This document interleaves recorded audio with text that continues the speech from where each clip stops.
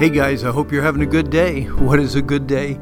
A good day is one that starts and ends spending time with our wonderful Lord. I want you to read over 1 Peter chapter 2, verses 18 through 20. And these are the verses we'll meditate on today, still answering the question, how do you put a stop to foolish accusations? And today, here's the answer: by being a well-behaved, suffering servant. How well do you accept suffering? If you live a godly life in Christ, you will suffer. How do you think you will respond to suffering and to the ones who cause your suffering? The servants Peter is writing to were either hired or owned slaves. Slavery actually was a way of life in Peter's day, and he did not deal with the ethics of slavery or encourage slaves to seek their freedom. He did deal with the way that Christian servants and slaves were to respond to their masters and owners, respectfully, unconditionally, and patiently. What do I mean by respectfully? Be subject or submissive to your masters with all fear. The word subject simply means to be submissive. Masters are owners, bosses, employers, and authorities. The word fear reveals an attitude of respect or reverence, deserved or undeserved. It involves a wholesome dread of displeasing the honored or respected individual. How would you describe the overall respect that most employees have for their employers, or the honor that most students have for their teachers? The attitude of respect is quickly becoming extinct in our world today. In most school systems and workplaces, it is not popular to live with a yes sir mentality. The yes sir and yes man response from small children to adults seems to have been replaced with arguing and sassing and talking back. This is sad. What are some practical ways children can show respect to their parents?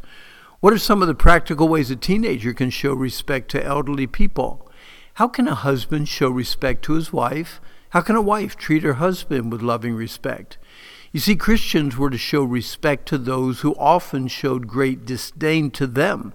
It has been said that Aristotle wrote, quote, "A slave is a living tool, and a tool is an inanimate slave." You know, some slaves were treated harshly and viewed as nothing more than a talking animal. It is to such arrogant, proud, and selfish authorities that respect must be given. For the cause of Christ, it is better to respectfully submit than to be falsely accused and punished for rebellion. Just think about how could a lazy, disrespectful, even dishonest employee who professes to be a Christian hurt the cause of Christ. The second word we're looking at is unconditionally. Not only to the good and gentle, but also to the froward. By the way, the word froward comes from the Greek word skolios, where we get our medical term scoliosis, and it means crooked, warped, and dishonest. Willing submission to unkind, unreasonable, uncaring leaders is really a hard pill to swallow, but a pill that must be swallowed if you want no evil thing to be said about you or to be said about your Lord.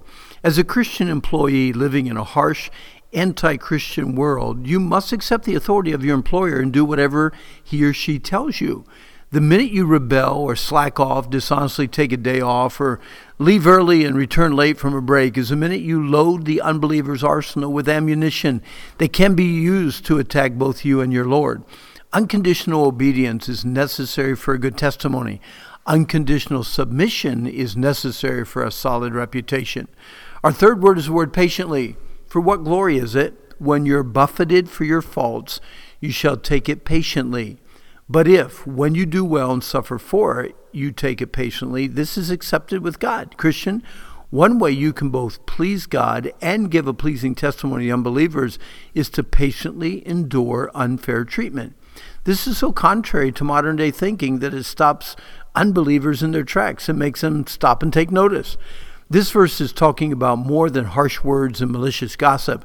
It uses the words buffeted and suffer. The word buffet means to abusively strike with a fist. Some of the early Christians were getting beaten by their masters just because they refused to participate in their master's wickedness or idolatrous worship. Patient endurance in the midst of suffering is a remarkable and godly character trait. Patience is accepting very difficult situations and people into your life without giving God any deadlines to remove them. We used to tell our kids, patience is waiting without whining. Patience is one of the fruits of the Spirit in Galatians 5. It's one of the traits the man of God should follow after in 1 Timothy 6. We are to add patience to faith according to 2 Peter 1:6. We read in James 1:3 and 4 that patience is necessary for spiritual maturity. It is how we are to run the Christian race according to Hebrews 12:1. Patience is necessary in our lives. In Colossians 1, Paul prayed that the young Colossian Christians would be strengthened with all might, according to God's glorious power, unto all patience and long-suffering with joyfulness. If you had to rate yourself on patience from like 1 to 10, 1 being poor, 10 being great, how would you do? How would you rate yourself? Living godly lives in Christ Jesus often involves false and foolish accusations. Your accusers will have a hard time accusing you of anything if you continue to treat them with respect, unconditional submission, and patience.